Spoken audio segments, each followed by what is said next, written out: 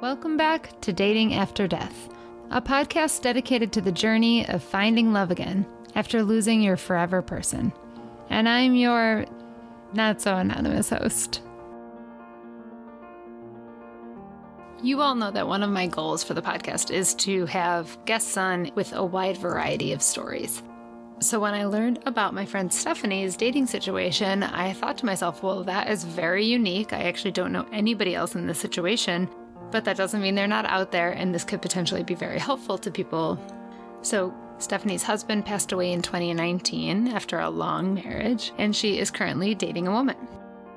But honestly, that's not even why I think you should listen to this episode. While that is interesting and unique in and of itself, everyone's dating somebody new. So in my opinion, the gender of that person is more or less inconsequential, although I know that that comes with its own cocktail of shifting mindsets and changes from life before to life after. But the reason I really think you should listen to this episode is because Stephanie speaks very eloquently about grief.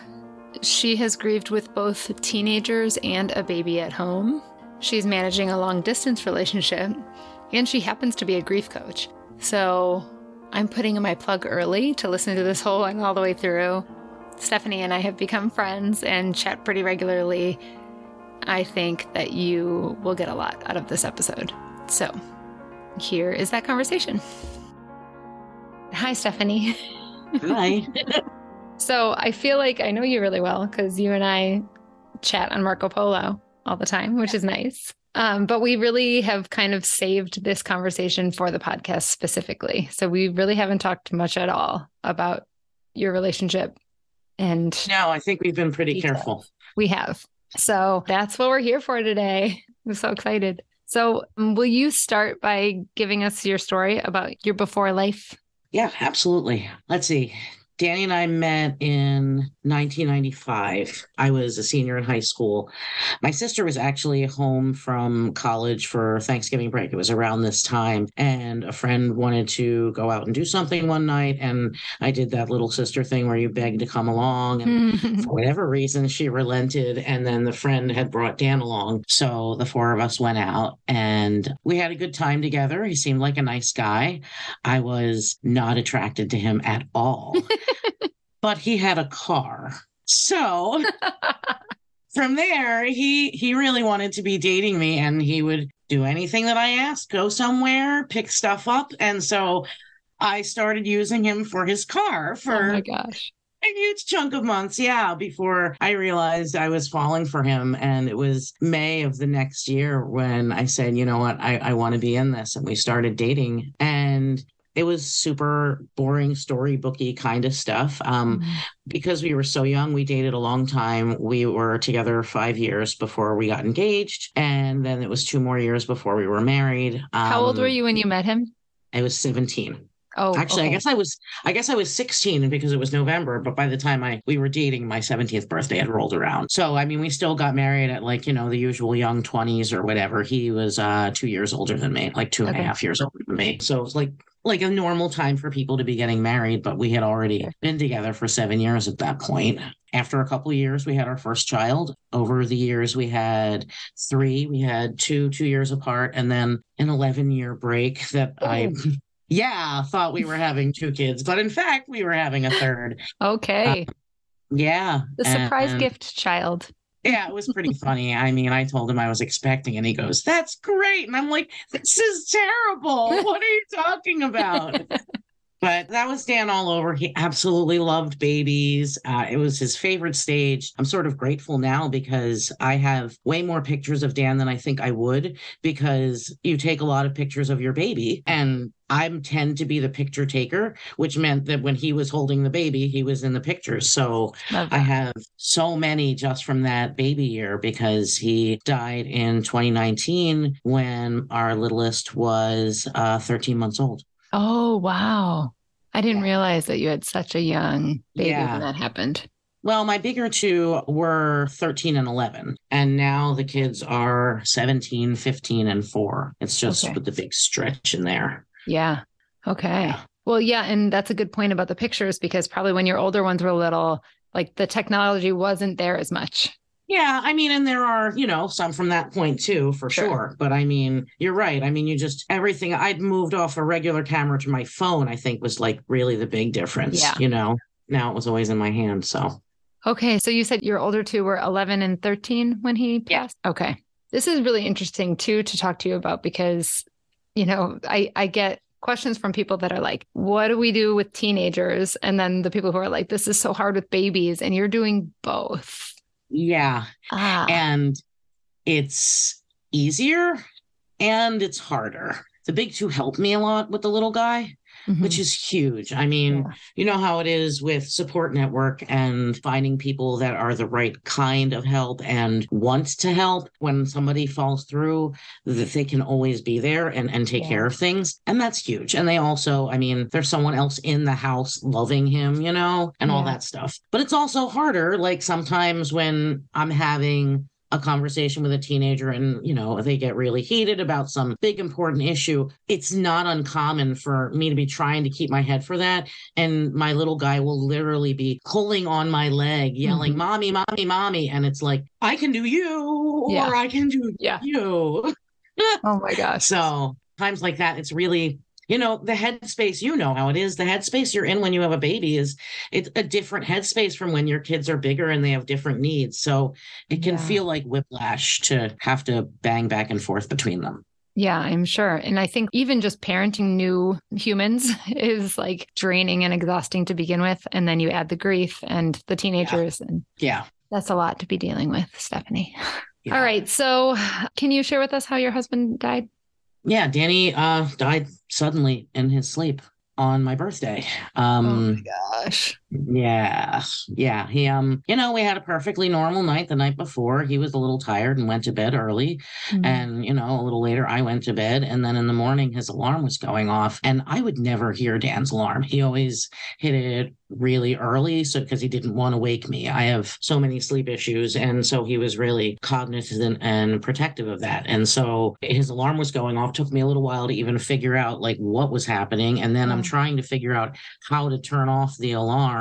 I think I managed to snooze it, Mhm. but while I was on the phone with 911 is when it started going again. And I left it for the first responders to figure out. So that entire morning of dealing with, what do I do? I had to call my oldest, who was 13 at the time. He was already awake because he was an early riser. I had to ask him to try and help me with his father. Then we had to figure out what to do about the baby and all of these things. And Yeah. in the background, there was just kind of this alarm Mm. going.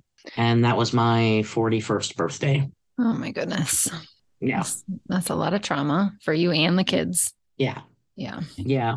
uh it's always so hard to like transition to anything else Hmm. after the story like that because it's like we know and everybody knows who's listening that there was like nothing positive good for a long time after that. Yeah. Yeah. For Uh, sure. how is your support network? I never really know, is it good? Is it bad? I mean, I do feel like I'm thin on who I want to ask for certain things, like who I want to ask to say, watch Kieran. I think actually, no, it's not that it's thin. I think people don't recognize when you're solo parenting how much you really need someone to take your children overnight. Yeah. Like, Yes. and so that is what and people will always say, I'm happy to take him whenever you need. And the thing is, if you're not going to take him overnight, then I need to be back at a fairly decent hour for picking up a child. If they're going to be at your place, I need to move this child and then put this child either back to bed or to bed. Yeah. And so, it's just, I think, culturally uncommon to have small children do sleepovers. And so Yeah. I'm a little shy about asking. It doesn't occur to people to offer. So that's a little thin. But the people around me are good and helpful. The teens, I hate to say it, are my largest support network, Yeah. Yeah, I have started. I posted about this a little while ago, but I have started every once in a while. I'll like pay a sitter to come and spend the night at my house. And I always feel so weird about it because I'm like, I'm paying somebody to be with my kids so I can go and have Mhm. a nice night. Sure.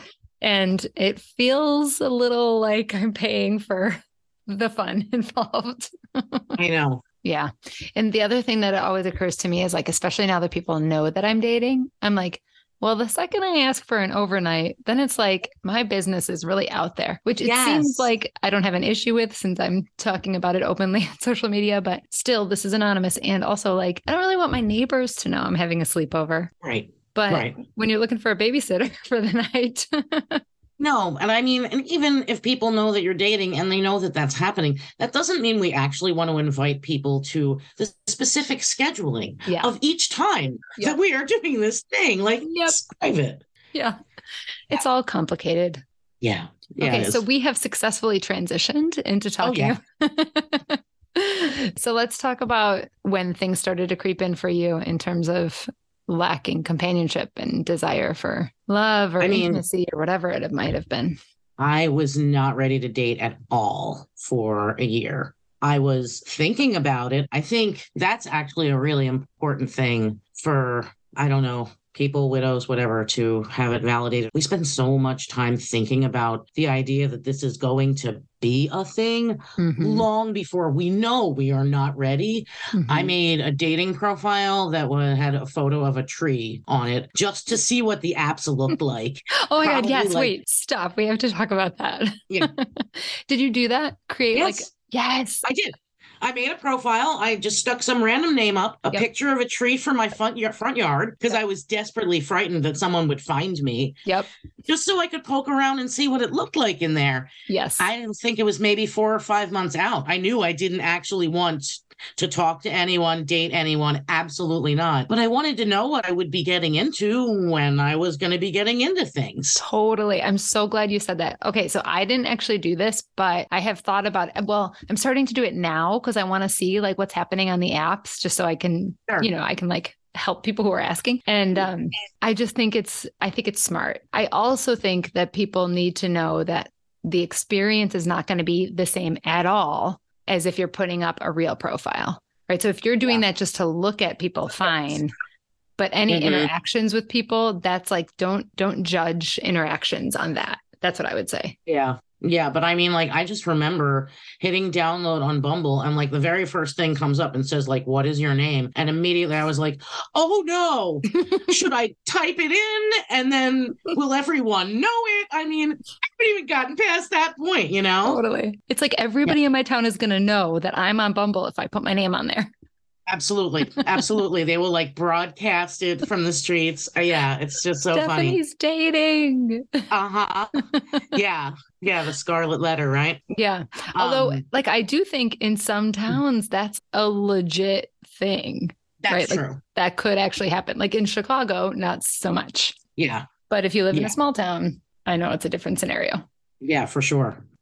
Craziest thing. It was literally the day after the first anniversary. I woke up that morning and thought, I think I can do this. Oh, that's so interesting. And I mean, I didn't feel like a lead up to thinking about dating. I just, for whatever reason, I woke up that morning and was like, okay. I mean, maybe I just was so consumed with the anniversary coming. Mm-hmm. And then it came and it happened. And here we are. I'm still alive. Maybe I should look into dating. So, yeah. Two things about that. One is that actually the first time I ever talked to my boyfriend was on the night of the anniversary of my husband's. Like he messaged me that day and I was like, that's a weird, like now I'm like, that's a weird sign. But then the other thing is I have a question for you. Do you feel like subconsciously maybe you had an arbitrary date in mind, like get through the first year? I don't, but I mean, I wonder if I was doing that. Even before Dan died, whenever like things were hard, I'd be like, well, what's the next big good thing that I'm working toward? I have a feeling I probably approached that first year that way, only it was what's the next thing I need to brace myself for, you know? Mm-hmm. And I think I was just out of the things. Yeah. So whatever it was, I woke up that morning and I was like, we can do this thing. So that's when I downloaded Bumble and made a profile and went on some truly terrible first dates. Oh my gosh. Okay. So when you made the profile now, it has your picture and you made a complete profile. Yep. Okay. Yep, an actual profile that was intentional that I screenshotted to trusted people to find out if this was in fact an okay profile. That's what I did too. Absolutely. And I just started chatting with people and I think I was just so antsy and excited to get to wherever it is that we were going, that, I mean, anyone who wanted to start bantering, I was just like, oh, this is great. Let's do this thing. And so I was pushing out there a lot faster than you would to be having a perfectly nice relationship. And so guys can read what I'm saying and go, okay, this is, what she's looking for. And I went on some very, very terrible first dates. Okay. And, do you have any stories? Like just kind of slimy ones, like they're not even good stories. You just go meet a guy and you chat for like 4 minutes, and then they're like copping feels. And instead of being like, ew, no, slapping them and running away, I'm just like, with some like stupid giggle because I don't know what to do. I mean, there's just this crazy headspace of, okay, the last time I dated, I was 17, and I feel like I am exactly that experienced right now. Oh, yeah. And I'm just standing here in this 40-something body, supposed to be the person who's in charge of this. Oh. And I do not know what I'm doing, Yeah. Those first few dates are so strange, I think. And then you kind of start to get your feet under you, but... Yeah. And then I ended up meeting a guy, a widow friend of mine actually was dating at the same time. And we started the whole nickname thing that's out there, when you're. So then I ended up meeting a guy who was really nice and also really, really not experienced at dating. And what was his nickname? Boring Guy. He was so boring. Boring Guy is also a boring nickname. Yeah, no, but I mean, there was nothing else to come up with. I mean, he just was really, really bland, but he was nice and he wanted to go out, and we could find a couple things that we were both interested in so we could sustain a conversation. I mean, at this point, it's September of 2020, so people aren't getting out much anyway, Like, that's the thing. The day I decided I was ready to date was the last day of February of 2020. So 2 weeks later, the world shut down, Yeah. So it was not a lot of dates in that period of time. Yeah. And so then I dated Boring Guy for like 4 or 5 months. Oh, you did? Oh, I did. But he was so boring. He was super boring, yes. But he liked me and he was nice. And I wanted someone to be dating. That was what I was doing. So I dated him for a couple months and it never got interesting. And I mean, oh my gosh. I know. So wait, the whole time, did you feel like you were very aware that this was temporary? Or were you doing this thing where you were like, maybe this could be? I mean, the whole time was a seesaw of, date was good. Maybe it's going to get better. And then the next one would be like, oh, that was so bad. Well, I don't know. The one before that was okay. Maybe the next one will be all right. Like, it was just back and forth between this is never going to be good. And you don't know. Maybe it just takes, he's clearly a person who's super shy. And once you break through there, the world of wonders is on the other side. You just have to stick it out, Okay. Can I ask the deep question of what do you think it was about Boring Guy, or just that relationship, not even him, that kept you coming back? I was afraid to be dating. Okay.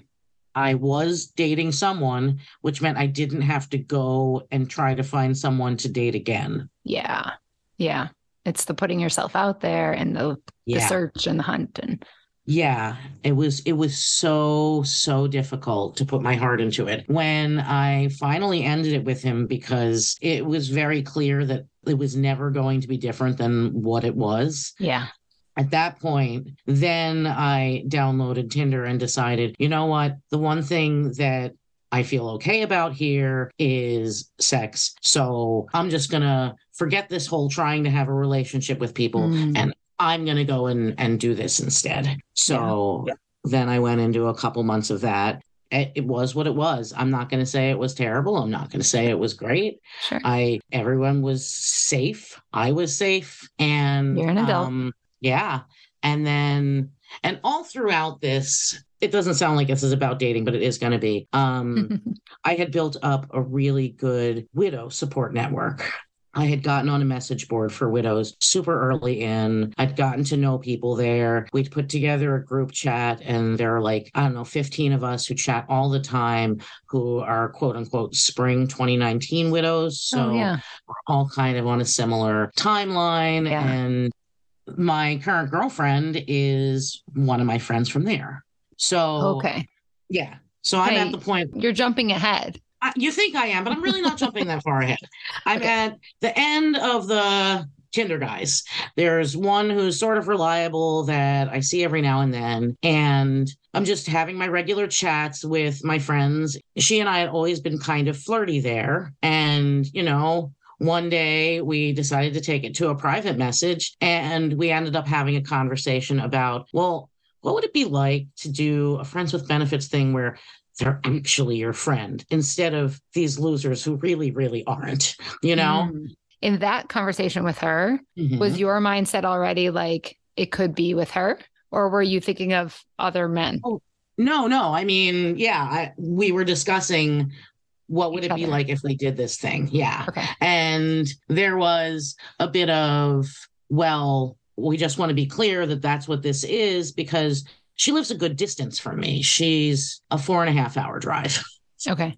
And so it was like, okay, I really care about our friendship. You really care about our friendship. If we want to do this, we need to be okay with if and when this ends, we're going to do the hard work of moving through the awkwardness to be able to still be friends afterwards. Yeah. So, and that's a large distance for a friends with benefits situation. It is.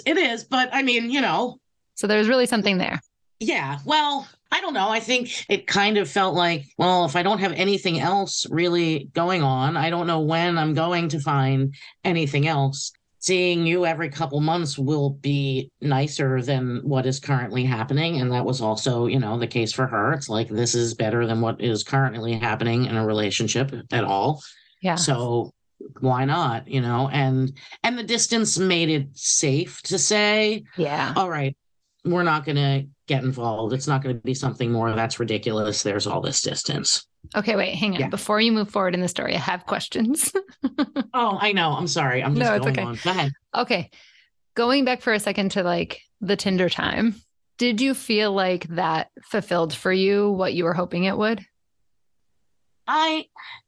Yes and no. I mean, it took a little fishing to find a situation that was satisfying. And once I did, it did fulfill that. I don't know that I necessarily knew I eventually wanted to be in a relationship. At that time, I still thought, man, it would be nice to be in a relationship, Okay. Yeah. So were you like having your needs met, but there was still a desire for more? Yes, Okay. for sure. Yeah, just companionship, Yeah. Okay. So then you start talking with your current girlfriend. Had you in the past ever entertained the idea of being with a woman before? Yeah. In fact, I did have a short dalliance in college. And it was funny because I was in college away from Dan. And I said to him, boy, this is interesting. And he's like, well, that wouldn't really be cheating. And I'm like, Oh, it wouldn't. And he's like, no, because that's hot. And I'm like, oh gosh. Great. This is a delightful loophole. So I go off, I have this dalliance, and then I come back and I tell him it happens. He starts to cry. And so he's like crying on the phone to me, and I'm assuaging his feelings and, saying all the right, nice things. And in the back of my head, I'm thinking, darn, I guess that's it for that. Well, it's funny. I do think that is like, I don't know if it's still like this, but when I was in college, it was for sure like, oh yeah, if you kiss a girl, that's not the same. Oh, for sure. But not anymore, I don't think. But well, no, yeah, I think it's not anymore. And I think that he also really thought that it wouldn't bother him and that it wouldn't feel the same. And then once he was confronted with it, it was like, oh, this does feel really bad. Right, you obviously have feelings and. Yeah, so that was the end of that. But I mean, and Okay. throughout our marriage, I mean, when we would watch like some blockbuster movie, we would both think that the heroine was good looking or whatever. So, sure. Yeah. I mean, yes, it's always been there, but also, you know how it is when you're in a happy marriage. It's kind of like, well, none of it is there, It's you, Yeah, it's of course. me. There are no other people really. And you specifically and intentionally say no to other things to honor your husband and to stay faithful in that marriage. And yeah.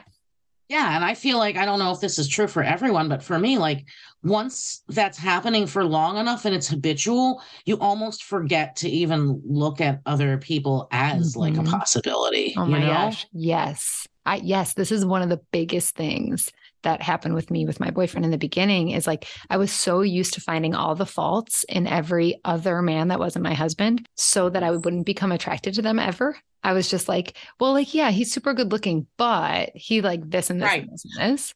And I was doing that with him to begin with. And then I started to realize like, oh my God, all I'm seeing him for is his faults. And he has all these amazing qualities. Like, what am I doing? And like that was so interesting. Yeah. Like, I just feel like, if we were at a party and he introduced me to someone and I thought, oh, that guy's cute. Like, it didn't occur to my brain to then go, gosh, I wish I was single and could be with him. Like, it just was. Yeah, no. There wasn't, it's like I just ran into this wall that I'd erected and I couldn't think beyond that guy's cute. That girl's pretty. Yeah. And I think that's healthy. Yeah. Confines of a marriage. Yeah. Yeah. Yeah. It worked for us. So.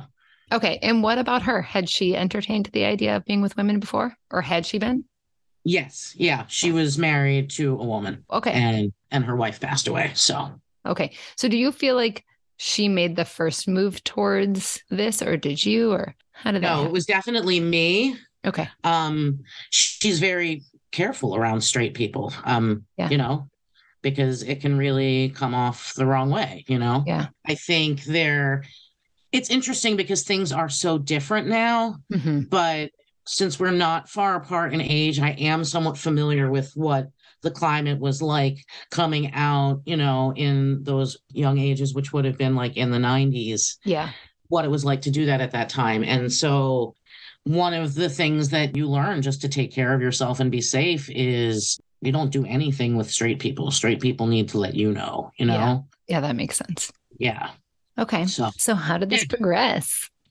So we decide that, okay, this would be a fun thing. And then she's like, okay, well, then we should meet up. And I'm like, oh, like this does not occur to me. You're like, oh, wait, it's going to actually happen? Yeah, right. Exactly. So we made plans to meet up within a couple of weeks and we did. And it was wonderful in two ways. It was wonderful being there with her. It also was my first time going away from the kids for like 3 days or something. Like it felt like a month. It was just a shock to my system to discover that it takes 24 hours just to stop being in that mom headspace and just breathe and be a person. And to still, because what I would do ordinarily is I'd send my little guy off for a sleepover or send all three of them off for a sleepover and I would get a break, but I don't think I ever really turned everything off. Yeah. So we got together, we were both awkward and uncomfortable about what is this going to be like, because we had discussed, we might stand there face to face and be like, you know what, actually, maybe not, like, how it is. It's just like it is with the online dating where you really think that something is feeling right with someone and then you meet them and the vibe is just not there. And before you did this weekend getaway, did you talk or FaceTime or what did you do besides just texting? I can't remember if we got on the phone before it. I think we did. Okay. If we didn't get on the phone, then that would mean that we only texted before we met up for a full weekend. That feels very risky to me. I know, but we were good friends and we both agreed and we knew it would be awkward. But if it didn't feel like it was the right thing, it meant that we got to have a weekend away with a good friend. Okay. All right. So we were like, all right, this we can try. We can go do this. So we met up there. It was awkward and uncomfortable for the first couple hours. And, finally it was just that standoff of who's going to make a move. And finally she said to me, I'm going to kiss you now. And I said, okay. And from there, it was really good. So that began we're friends with benefits. And so we saw each other here and there like a couple times. And I went up there for New Year's Eve with my kids. We stayed for the weekend. And I really felt a shift in our relationship at that point. Like In fact, her mother-in-law took a picture of us that weekend, and she had sent a copy of this picture to me. And looking at the picture and seeing the two of us just sitting in front of a fire, like gazing at each other, I was like, man, this feels like dating. And I said to her, this is starting to feel like datey to me. And she said, yeah, me too. And so at that point, there was a big shift, and we were like, okay, then this is what we're doing. This is weird and it's really far and maybe impractical, but I want to be with you. And so in the meantime of seeing each other, were you talking on the phone? Were you texting? Like, how did you maintain the relationship? It was still a lot of texting. I introduced her to Polo. Marco Polo, everyone's favorite. My favorite. Yeah. It's my favorite too. Yeah. So in Marco Polo, phone calls, texts. Okay. And once we started dating, we decided, okay, we're going to try for like every 4 to 6 weeks. And I think it's been a little bit more frequent than that. Yeah. We do find now that 4 weeks is long. That's a long time. It's long. It used to not feel long early on. It feels long now. And we've talked about how that's odd, that it seems like we should get more used to it, but instead we're less patient with it. Yeah. I had this moment, I think it was this past week. My boyfriend was traveling and I was like, this sucks. I miss him so much and I want him to come home. But then I was just like, you know what? It's so good to miss somebody. It like feels exciting and like my whole body can feel it, And I'm like, this is, for me anyway, it's like such this contrast to married life where you're just like in it every day and blah, blah, it's like, this is like, I'm living with this constant sense of longing and desire and I'm here for it. I love it.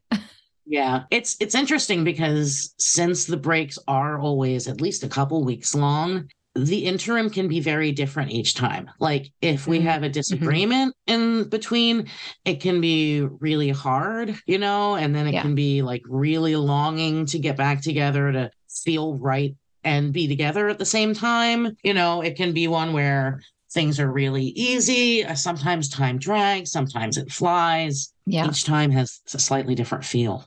I really love that you're making it work with the distance, though, because I think this seems to be, from what I'm sort of reading and hearing about and everything, it seems to be a trend that more people are open to long distance relationships because the technology is so good. Yeah, I mean, I think it absolutely, before Dan died, my phone never ran out of charge. I probably sent 5 texts a day. Yeah. He died and that thing glued to my hand. And I used to judge people who were on their phones all the time. I was like, you should get out there and live your life. But my support network used to live right here in my house with me. Yeah.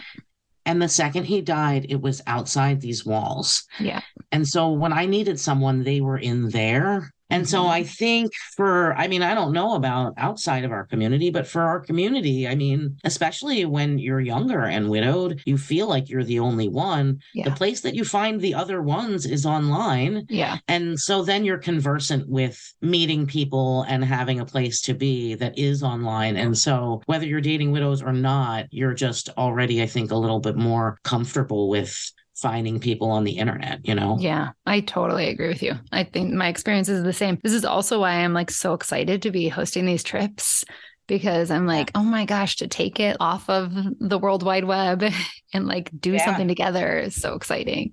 Yeah, it's funny. I feel like there was this immediate transition to me being like locked into my phone and like just getting out of my life. And as I do better, as I'm moving forward, I'm finding what I really want to do is now get back out. I want to be going and doing the things that my body is doing, Yeah. And I think that I think it's totally natural for it to take that time and different time for different people and all that. Okay. So where do you ladies stand now?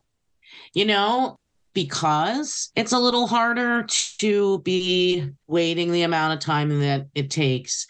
We're talking about what are the next steps? Does it make sense to be blending? If we do, it'll be a crew of us. But it was funny. I kind of realized one day I thought about it. She has 2 kids and I thought, oh my gosh, 7 people in one house. That would be crazy. And then I backtracked a second and thought, well, Stephanie, you come with 3. Someone only has to have 1 for it to suddenly be a lot of, a lot of people.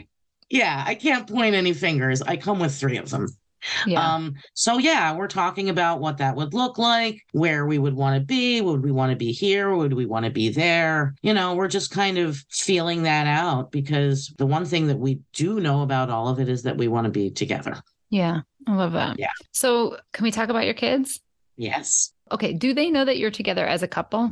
we do. Dating. Yeah. Okay. So, at what point did you talk to them about that and how did that conversation go? I told them we were dating before we were dating because you don't tell your kids you have a friends with benefits. And Okay. and But for me, in my head, and maybe yeah, this is just the straight woman in me, is yeah, saying, I would just pretend this was a friend for a long time. right. Because of the distance, anytime we get together, there are overnights involved. Yeah. So the point at which I told them that I was dating her was the first time that she came to visit me here at my home Mhm. because she was going to stay in my room with me. Okay. So that was when I said something to them. They were fine with it. The funny thing is, I think even though they knew that we were dating, it felt like having a girlfriend of mine come by. Hmm. Yeah. Like there's just another woman in the house. Mom sometimes has another woman in the house. They interact in a friendly way together when they are around each other. And I think that even though they knew, it just felt safe in a way that Mm. maybe it wouldn't. I don't have it to go by because I never had them around any of the guys that I dated. I really like that though. It's almost like it feels like less pressure or something. Yeah, no, it's made it a lot easier for me, for sure. So interesting. Okay. So Yeah. did they ever express discomfort around you being with a woman? No, in fact, I think it's been helpful for me with my kids. My middle child came out to me as transgender this past summer, Okay. and it's really helpful that, I mean, I'm not in this for that reason, but Yeah. I mean, boy, do you feel supported when you see that your mom is comfortable enough with other lifestyles that she's actually hopping in and living them, Oh my gosh. Yes. Yeah. Yeah. So that's great for them. Yeah. And what about her kids? How have they transitioned? Well, there's not a weirdness to the gender issue Sure. because they Right. had two moms. They both seem comfortable around me. They like my kids, but she has a boy and a girl. Her daughter, when we first got together, like anytime I stepped near her mom, the daughter's watching, She Mm. just would suddenly appear. And From around the I mean, corner. oh yeah, yeah. We both laughed about it. I think that she just, wants to find out what this new dynamic is and Yeah. where is this going and what's going to be happening, And Yeah. she's really friendly and likes me, but she's keeping an eye on me also. Of course. Yeah. So the only other time I've talked to someone who is dating another widow was a male female dynamic. And so I am curious from your perspective what it's like to have two female widows and what that's like. It's the weird part is when I say girlfriend, Mhm. people assume I just mean my friend. Mm. And it feels weird to differentiate because it's Mhm. like it just feels awkward in a conversation to be like my girlfriend, the one that I'm dating, Yeah. like so I just don't. And so then I feel odd when I walk away from a situation knowing that I just had a whole conversation with someone talking about a person I'm dating, and that person had no idea the whole time, even from when it was over. Yeah. It's frustrating because I feel like I kind of want to come out with my relationship. I want to tell everyone. It's Yeah. great. I Of love it. course. And I want everyone to know. And then I'll like say, well, and now me and my girlfriend, and like the person will be like, oh, that's nice. And I'll think, oh, that didn't land. Oh well. Oh. So that part's weird. Have you tried the my partner and then she? Keep thinking that, that I need to give it a go with partner and see if that goes better. My family does understand the nuance and they've been very, very supportive. I love that. I think that actually the distance is a harder thing for them because it's very weird that I know a person well that they've met once or twice. That's hard for my family too. Everybody's like, we love you, so we want to know him really well. And I'm like, meh. Yeah. It's like, that's going to take time. Yeah. Yeah. I'm going to keep him for myself a little while longer before we. The thing. Yeah. I mean, the time we have for ourselves is so finite, It's these little pieces that, you don't always want to. It's a trade off. Every time I introduce her to someone, that's time we didn't get to spend alone. Yes, exactly. And like, there's this piece where I'm like, my husband and I argued about time with my family. I'm like, it's really nice to not have to negotiate that dynamic right now. Yeah, So, I see that. okay, what did I not ask you that you want to tell Hmm. us? Oh man, I don't know. We Yeah, could go to quick questions. I just want to make sure, let's do like, it. all right. So it sounds like you did Bumble and you did Tinder. Mhm. Anything else? No, just those two. Okay. And Yeah. did you put your widow status on the profile? Originally, yes. I took it off really fast when someone said that it was a safety issue, that Eh? I would get a lot of, Oh, yeah, I was told, yeah, don't put it there, that you're just gonna get a whole lot of what's the scammers word? or Thank you, scammers, yeah. catfishers. Well, and I didn't realize early in that scammers would be so obvious that I wouldn't really need to stress about them Yeah, because they that's a are, good point. yeah. So I took it off, but I always told people right away. Yeah, me too. I think that's a really good point about the scammer thing. It's like it feels pretty clear to me who the scammers are, right? Like Mhm. if there's nothing genuine, if it's a stock response, if they're Yeah, too good looking. yeah, yeah. If they only want to chat at 2 a.m., yeah. Hmm. Yeah. Hmm. Okay. Do you see yourself getting married again? I don't know. I would have said a while ago, I would have said no. Now I'm not sure. I know that in same sex relationships, a lot of times it's an issue of safety with medical things and so on. So Yeah. I don't know. Okay. Any more children? No. The hardest part of this whole thing has been managing a small, small child. Hmm. I knew going into dating, I would want to date someone that had children, not because I love having lots of children around, but I mean, you just don't get it if you don't have them. Yeah. But I knew that an absolute deal breaker was no one could be younger than my youngest. Okay, fair enough. That has to be the end of the story for me. Yeah. Yeah. That makes so much sense. Okay, so you already talked about having sleepovers in your bed. Yeah, but I do And want to oh, say, yeah. because Dan died in my bed, that feels like a bigger Mhm. stigma than the fact that it was our marriage bed. Like, I very intentionally slept in our bed the very first night because I thought in my head, if I don't sleep there right away, Mm-hmm. this is going to be a thing and I'm going to have a hard time getting back into it.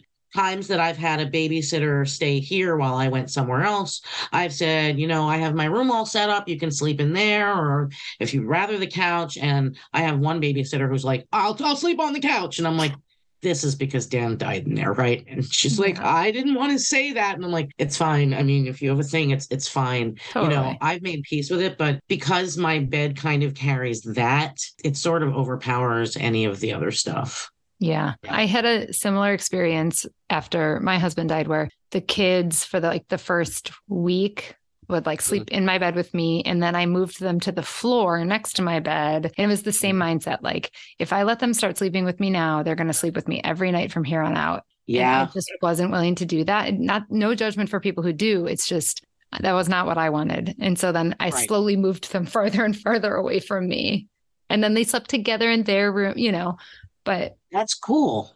yeah, I wanted my own bed. No, that's a good thing to hear though, because so many widows really struggle with it.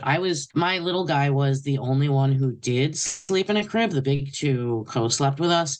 I was so grateful that he was in a crib because I needed some time to just be me by myself. Yeah. It's just so hard when you have kids to have a chance to just breathe and be by yourself and start to process what you've been going through. And Yeah. I desperately wanted my bed for myself. Yeah. That's just how I felt. Okay. At what point did your widow's fire kick in? I know it was Mm, there because you were on Tinder. for sure. No, but I think it kicked in before then. That COVID year of 2020, I purchased a stupid expensive toy, like Mm. so much money, and I Mhm. wasn't sorry. And I'm still not. I mean, that Yeah. was something that made a massive difference for me when I just was not ready to navigate the idea of being another human who wasn't Dan, that was involved in any of those needs. Like, Yeah. was just, that's so unfathomable. And Yeah. your body is still there being a body? Hmm. And Yeah. especially when everything's just cut off, like Yes. with no Yeah. warning. Yeah. So it was probably a little after the year mark. Okay. Well, good for you getting that. Good toy. Okay. What have you done or did you do with your wedding ring? New question. Okay. Yeah. Right now it is in a drawer with Dan's wedding rings. I wore it for a while, and then it's interesting because I didn't have plans to take it off. And I had a piece of cremation jewelry made, a ring with his ashes in it, and I Mhm. had intended it for my middle finger. And when it came, it didn't fit the middle and it did fit my ring. Mm. So I just switched them out. Since then, I've still kind of moved things around, but I never put the wedding ring back on. But I do wear my cremation jewelry every day. Okay. On your left ring finger, like where your wedding ring was. I did wear it on my left finger. I don't know when I moved it to my right hand, but yeah, that's where I moved it to originally. Yeah. Okay. Interesting. All right. Let's talk about your song recommendations. Okay.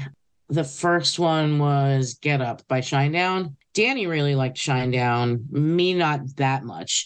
That song was kind of getting a lot of radio play around when he passed. Mhm. And it kind of like it was sort of resonating to me. And then someone said to me, Stephanie, you have to watch the video. So I'm like, okay. So I pull up the video, and not only is it clear from the video that it's resonating, because it's literally someone who died telling his surviving spouse that she needs to, it's okay, you can do this, get up and go do things. But Oh. also, the lead singer of the band looks startlingly like my husband. Oh, interesting. So it was like, whoa. Okay. Yeah. So, but that was a song that was just kind of a good one to remind me to kind of steel myself for the next thing that I had to walk into, because there are so many moments where you just feel broken and you need to Yeah. go do what you have to do next. Yeah. And the second song I recommended, Say by John Mayer, Mm. I felt really silenced, maybe as a widow, even though no one's silencing you.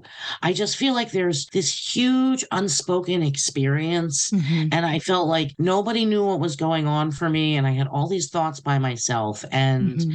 that song just really made me feel like be brave enough to tell whoever it is how you feel, what's going on. Your experience is valid and real. And And is that why you it's, started Grief the Fish? yeah. I mean, I started it because the words were coming and I needed a place to put them. Yeah. And then I found, as I was doing that and as I was chatting with my different widow friends, that's when I started to recognize that grief coaching was really a natural fit for me. And Yeah. I left my job and I became a grief coach. And so Grief the Fish has shifted a little bit to a professional page. It still kind of balances on the middle. I love the grief community that I interact with there. Yeah. And, you know, if I resonate with somebody who is looking for something more, that is absolutely great. And if not, I'm just Grief the Fish over there as it is. So, Yeah. And so yeah. people can find your coaching services there too, right? Yes. Okay. Awesome. Yes. So, two last questions. One is, what do you think you've learned about yourself, or how have you changed the most since your husband's death? Oh, I've really started to see what he sees in me. Mm. And that's made me like myself more and feel like a much stronger person. Mm. When you're in a marriage and the two of you kind of have this thing that is in the middle, that is the bulk of you, and the parts that are just you individually are kind of the smaller parts off to the side, you don't realize that there are things that you just rely on the other person to do. And there are Yeah. parts of Dan that I really leaned on. Like Dan was an incredibly friendly, outgoing person, and I really leaned on him in social situations to be an icebreaker and stuff like that. Mm.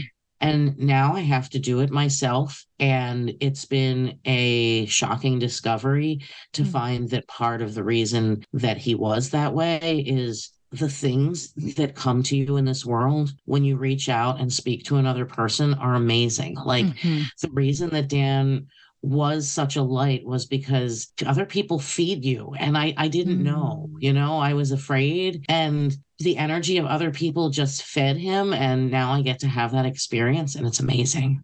I love that so much. That's so true. That's how I Yeah. feel about the whole grief community. I'm so fed every day by this community and these people, and ugh, it's delicious. I know the people that I've met, like the different perspectives that I've learned, the places that I've learned about. There are little things. I mean, you know this because you're a travel person, but there are things you don't know about a place unless you know someone in a place because it Yes. wouldn't even occur to you to ask, you Oh, know? yeah. You don't know what you don't know. Exactly. Okay, so final question is what's one thing you're really looking forward to? Me and the kids leave for New York to spend Thanksgiving with my girlfriend and her family. Oh, so fun. Yeah, so I'm looking forward to that. All right, a big family gathering. Mm-hmm. Oh, that's Yeah. exciting. Stephanie, thank you so much for doing this. Ooh, thank you so much. I love this podcast. Thank you. Yeah, it's just so validating. All of the different experiences, like the ones that you had and the ones that you didn't have, still always seem to have something to say to me. Yeah, that's how I feel too. I'm learning so much Yeah. from all of you. Thanks for your bravery. Yep. Thank you. All right, bye. Bye. Interestingly, Stephanie ended by talking about her time with her girlfriend's family and over Thanksgiving. And I'm working on compiling some of your stories about what your plans are with your new partner over the holidays. In listening to some of these, I have to say, I think the theme is basically to be open-minded and to know that things are shifting and changing. And it's like we just don't have the option of them being the same as they've always been. So I think that's hard. You know, the holidays are hard to begin with. And then adding in this extra part, while it can be exciting, is also sort of a lot to manage. Anyway, you will be able to find that holiday episode over on the Patreon. It will be a bonus for the week, so I will get it out sometime before next week's episode. And it will be part of the bonus bag tier, which is $10 a month. But I also do want to plug, the podcast is going to take a break in January and February. And I will also be pausing the Patreon, so you don't have to pay for the Patreon while the podcast is on a break. That being said, you can't join the Patreon in January and February because it will be paused, but you will have access to all of the bonus material that's there already if you are already a member. So if you want to join in the month of December, this would be a good time because essentially you get 2 months free of access to all the content.